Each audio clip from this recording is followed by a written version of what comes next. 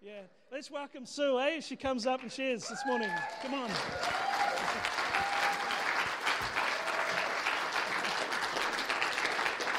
Hi, have a seat, guys. That's awesome. I said to Trent before I went down and checked on something, and he said, "That's all right. I'm doing my best, Sue. I've taken care of all that." So he's doing well today. Wow, what an amazing day, eh? Resurrection Sunday. Who's excited? Yeah, Christ's risen from the dead? Yes, amen. So we're turning things around a little bit today, and we're doing things a little bit differently. So I'm going to share first, and then what we're going to do is we're going to take communion together, and then we're going to go into a time of praise and worship. So we all good with that? Yeah. So this is part 2 of my message. If I could have the slides up, please.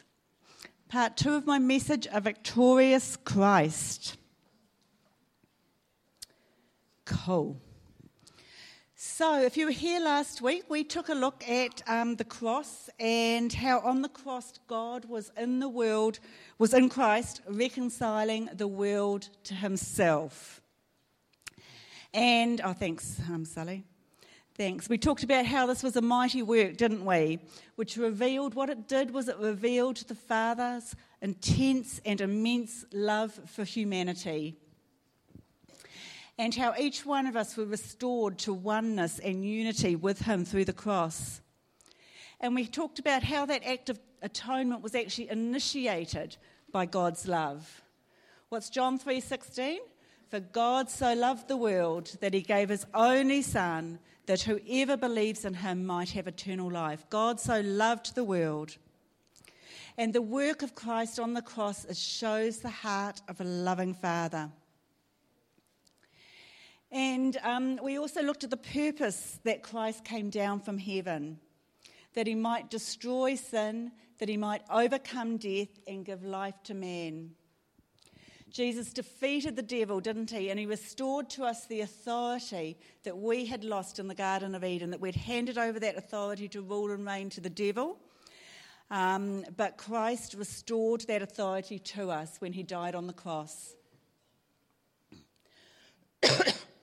One of the other things that we looked at was how on the cross God was cutting a new covenant, an eternal covenant that would bring redemption for mankind, for all who believe in Jesus. Hebrews 8:6 calls this new covenant a better covenant. Jesus died to establish a new covenant of forgiveness, to cancel our indebtedness to the old covenant.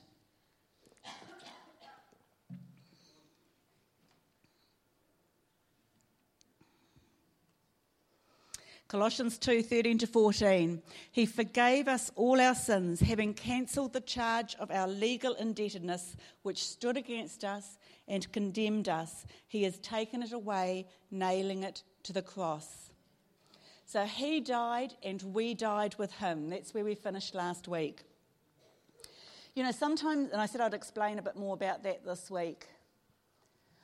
You know, sometimes we think that he died so we don't have to die. But no, that is not true. On the cross, we died with him. 2 Corinthians 5:14 tells us, for Christ's love compels us, because we were convinced that one died for all, and therefore all have died. Therefore all have died.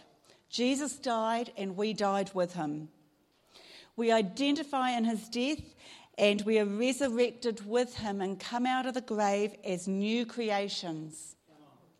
You know, we didn't die with him physically, obviously, but we died through identification with Christ.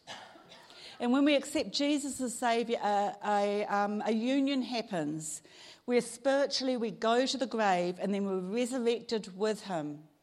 We're born again. What happened on the cross is that our old self was crucified with Christ. Why? So that the body ruled with sin might be done away with. So that the body ruled by sin might be done away with, and that we should no longer be slaves to sin. You know, in receiving Christ and identifying with his death, you are no longer a slave to sin.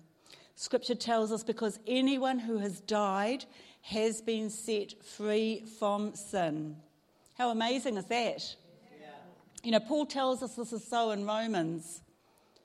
For we know that our old self was crucified with him, so that the body ruled by sin, might be done away with, that we should no longer be slaves to sin, because anyone who has died has been set free for sin. That's good news right there. Yes. Galatians 2:20 tells us that we've been crucified with Christ, doesn't it? And we no longer live, but Christ lives with us. In Colossians 3:3, for you died and your life is now hidden in Christ. If you know Jesus as your Lord and Saviour, you died and your life is now hidden in Christ. Graham Cook, who we had here a couple of years ago, puts it so beautifully. Oops, can we go backwards, guys? Why is it moving?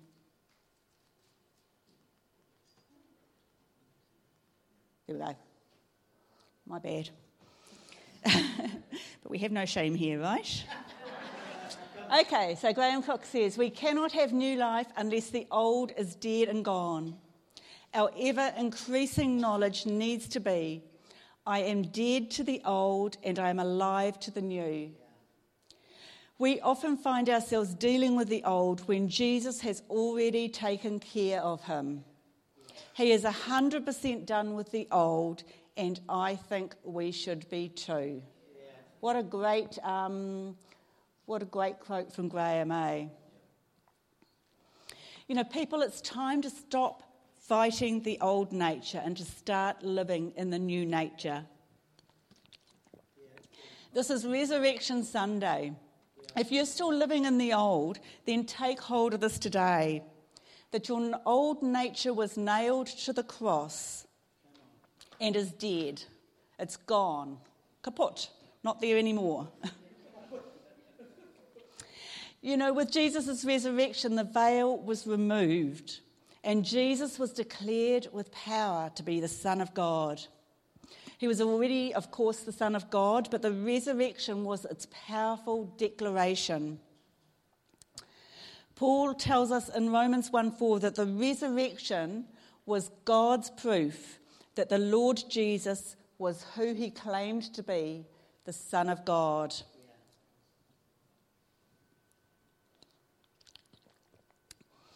Peter says in his first sermon, Acts 2:24, God raised him up, having loosed the pangs of death, because it was not possible for him to be held by it.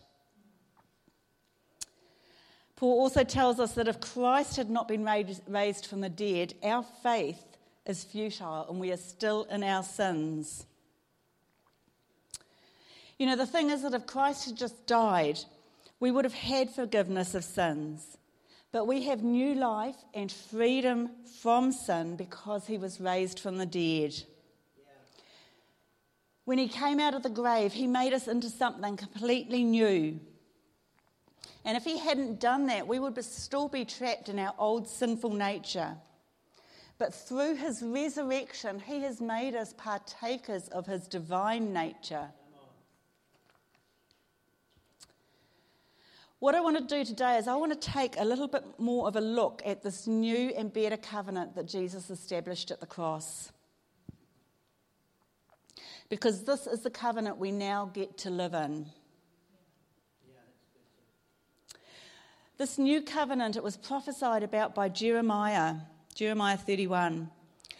This is what it says. The days are coming, declares the Lord, when I will make a new covenant with the people of Israel and with the people of Judah. It will not be like the covenant I made with their ancestors when I took them by hand to lead them out of Egypt, because they broke my covenant, though I was a husband to them, declares the Lord. This is the covenant I will make with the people of Israel after that time, declares the Lord. I will put my law in their minds and write it on their hearts.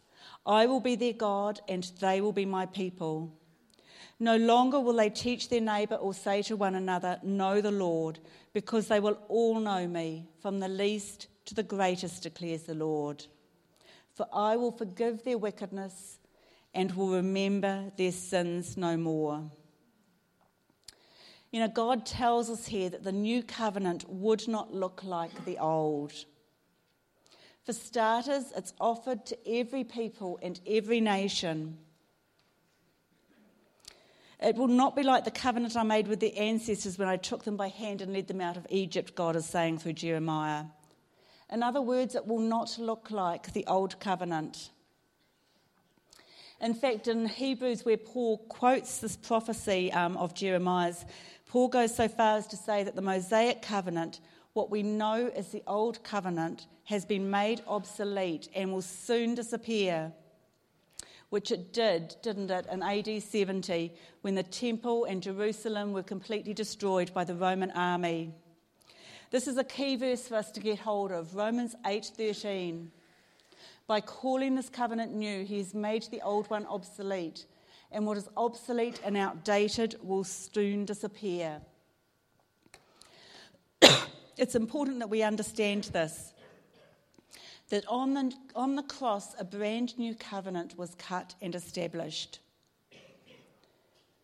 Do you know that in this new covenant there is no wrath? Because wrath is connected to the law, and the law has been made redundant, obsolete as it says in Hebrews. Do you know that before the old covenant, there was no wrath of God either?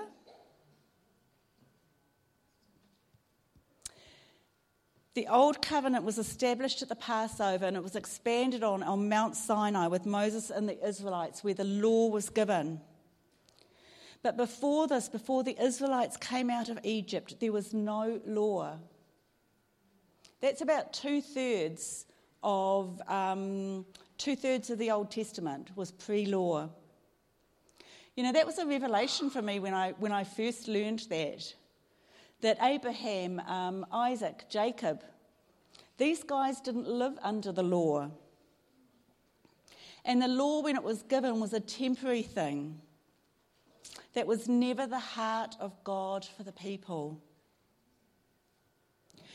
You know, before the law existed, God dealt with the Israelites in a completely different way with how he dealt with them under the law. Before the law was given, the Israelites' grumbling led to no punishment. Before the law was given, the Israelites' grumbling about the manna and the quail also led to no punishment. You can see those two things, Exodus 15 and Exodus 16. Also, before the law was given, a Sabbath violation resulted in a simple reprimand.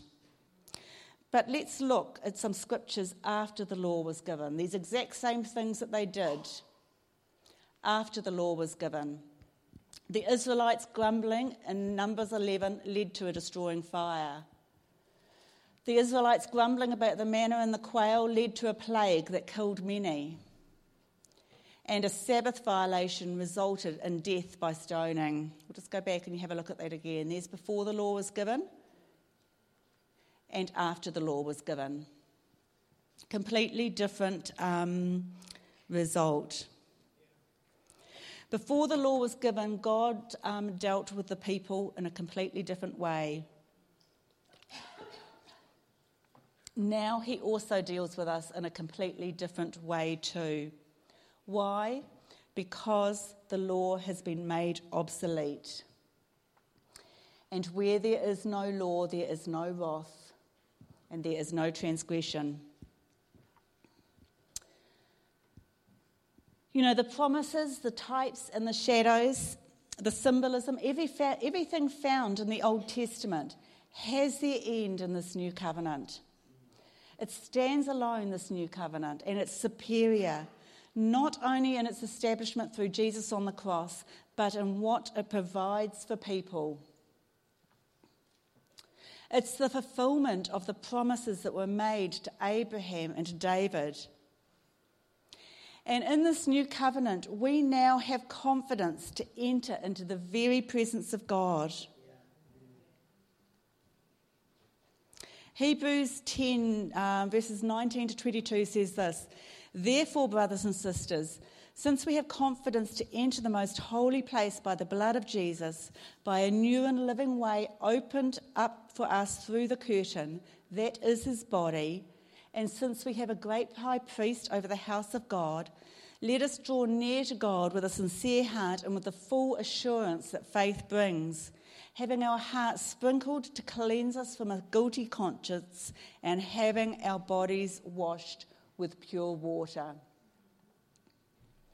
You know, if you remember in the tabernacle of Moses and later in the temple during the time of the Old Covenant, there was an inner room called the Holy of Holies, or the Most Holy Place.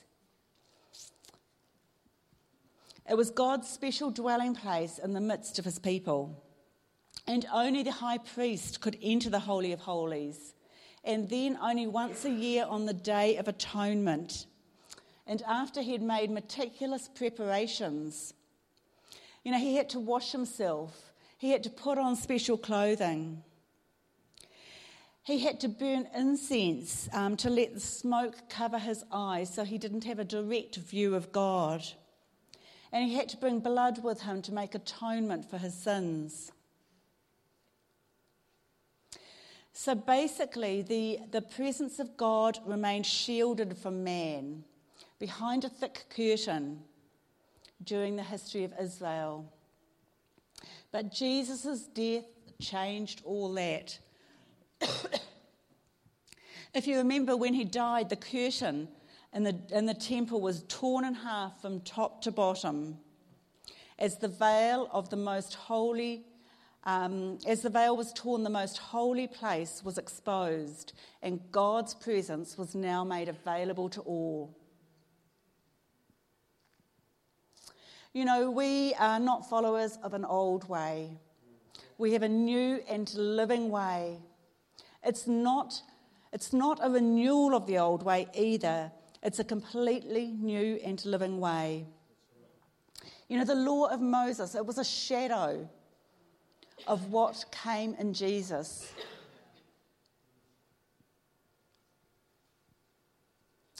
I think it's important, sometimes we get mixed up about this, but the law, we need to understand that the law was not God's final perfect establishment of God's moral standard for all ages. The law is not God's final perfect establishment of God's moral standard for all ages. It was only a shadow of what was brought through Jesus. You know, through the cross and resurrection, we have access, don't we, to all the blessings of the kingdom. You know, the Old Covenant, it was based on a strict adherence to the law. The Mosaic Law, the Ten Commandments and all the other laws, there's more than 600 of them, had to be observed for the people to receive God's blessing. And if you disobeyed them, you could expect the wrath of God. But we need to get this, we need to understand this, that the law was only for a time and it wasn't God's heart.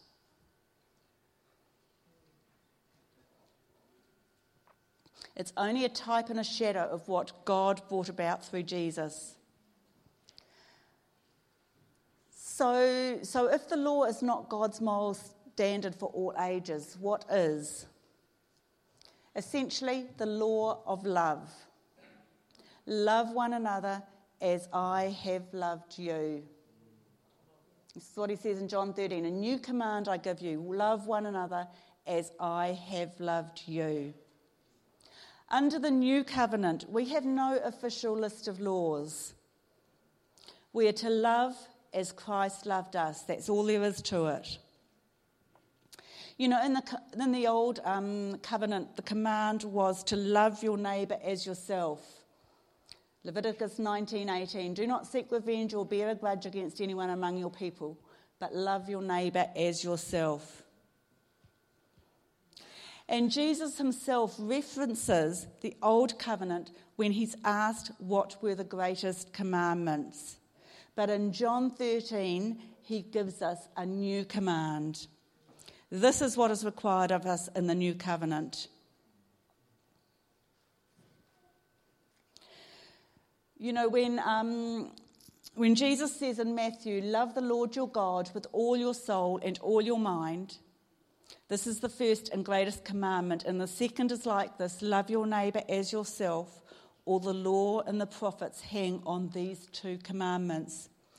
What he's doing here is he is summarising the old covenant in two commandments. It's a summary of the old, not a new covenant commandment. In Matthew 28 in the Great Commission, it says to obey everything that I have commanded you. That's Jesus speaking. But what has he commanded us? John 13, to love as Christ loved. He's commanded that we walk in love. You know, in this new covenant on this side of the cross, we're to learn to walk by the Spirit and not by rules. It's about relationship.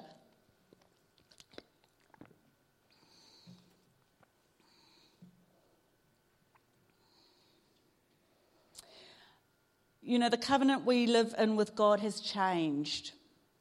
A new covenant was established at the cross. We now live in this new and this better covenant, and everything is different. And that's where the church has come unstuck so much and not realising this. Because too many of us are still living in the old covenant. Or we're taking bits of the old covenant and bits of the new, trying to stick it into the new, and it just doesn't work. In this new covenant, every member of Christ's body is indwelt by the Holy Spirit.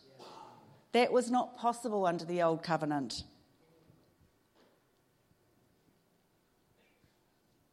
And we need to learn to walk by the Spirit where we are mindful of not grieving him.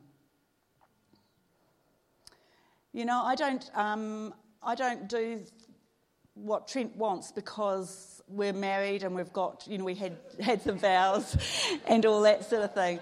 I don't do things that hurt Trent because we've got a love relationship, and I want to, in everything that I do, I want to honour that love, and I want to show that love, and that's how it should be with Christ. It's not about rules and regulations anymore.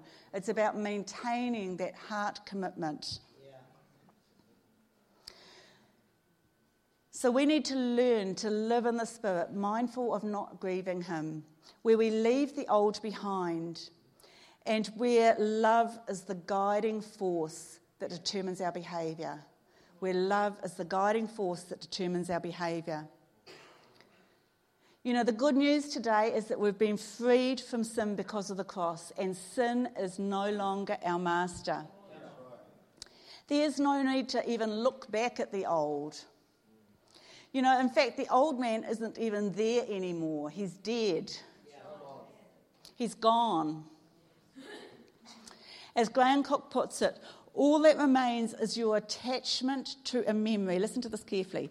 All that remains is your attachment through memory to a habit, which can be broken through partnership and relationship. All that remains is attachment through memory to a habit, which can be broken through partnership and relationship, and that's good news. That's a word that many of us need to hear today. Our identity is no longer that of a sinner, but a saint. You know, obviously we still muck up from time to time, don't we? And sometimes we even willfully sin. But when we choose to sin, we're not living up to our identity, our new identities as new creations in Christ. And that grieves the Holy Spirit because he knows that's not who we are. And he knows we're not living up to our potential when we sin. And I'm confident that not one person here wants to grieve the Holy Spirit. But we need to learn to stay in step with him. And when we do that, we'll be less and less likely to grieve him with our actions. The old covenant, it was a ministry of death, but the new produces life.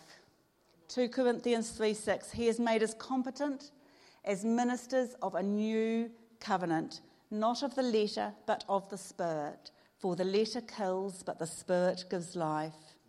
The old covenant was a ministry of death, but the new produces life. And only by being filled and led by the Spirit can we live as new creations.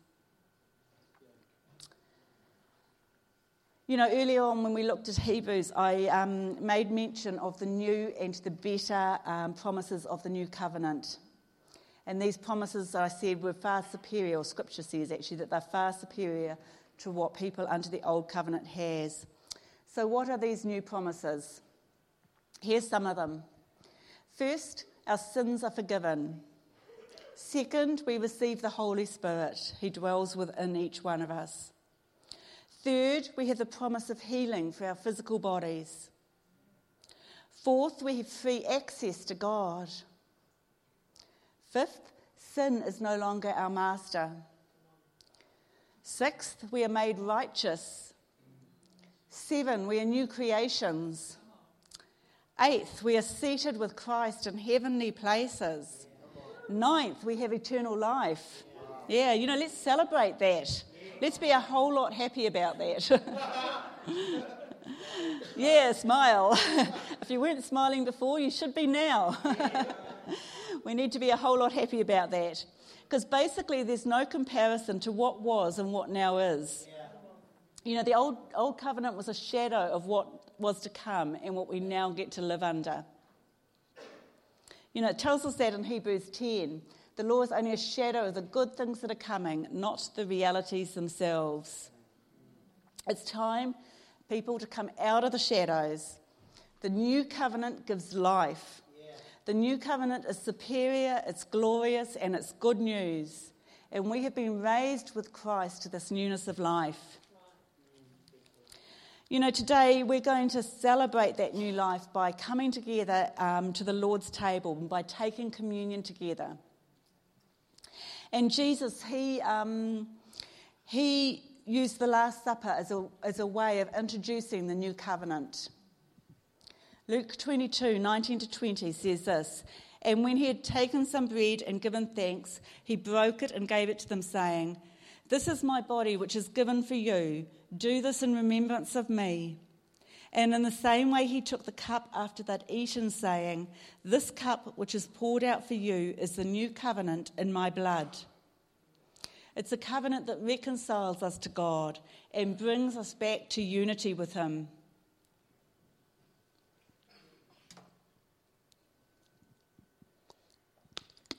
You know, in ancient times, covenants were sealed by taking a meal together.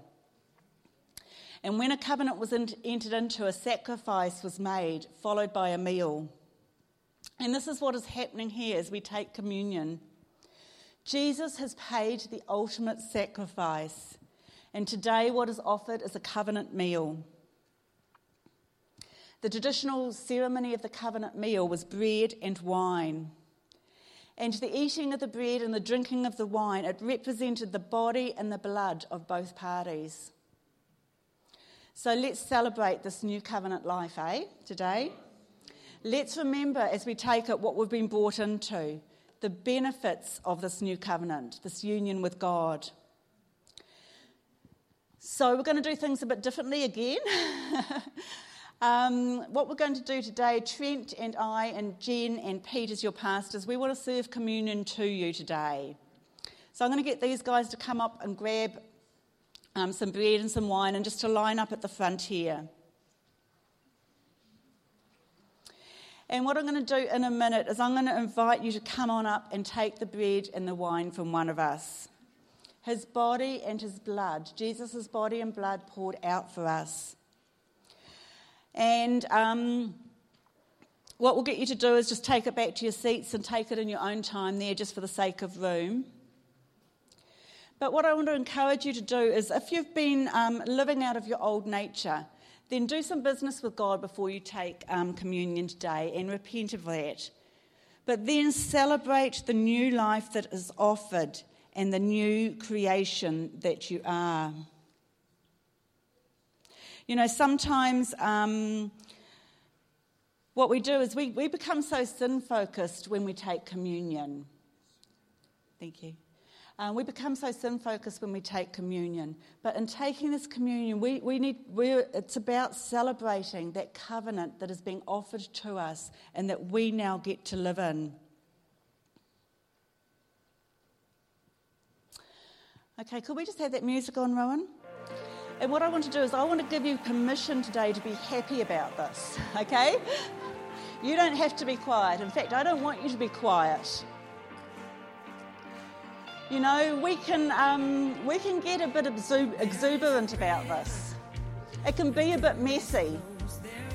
You know, parents, if you want your children to take communion, you can get them from the back and bring them on up. And afterwards they can go back, they can continue their activity packs, or they can stay up here because we're going to have some praise and worship happening. But let's get excited this morning. Let's come on up. Let's laugh a lot, you know, while we're doing this. You know, we can clap, we can dance. It's about a celebration meal. So come on up.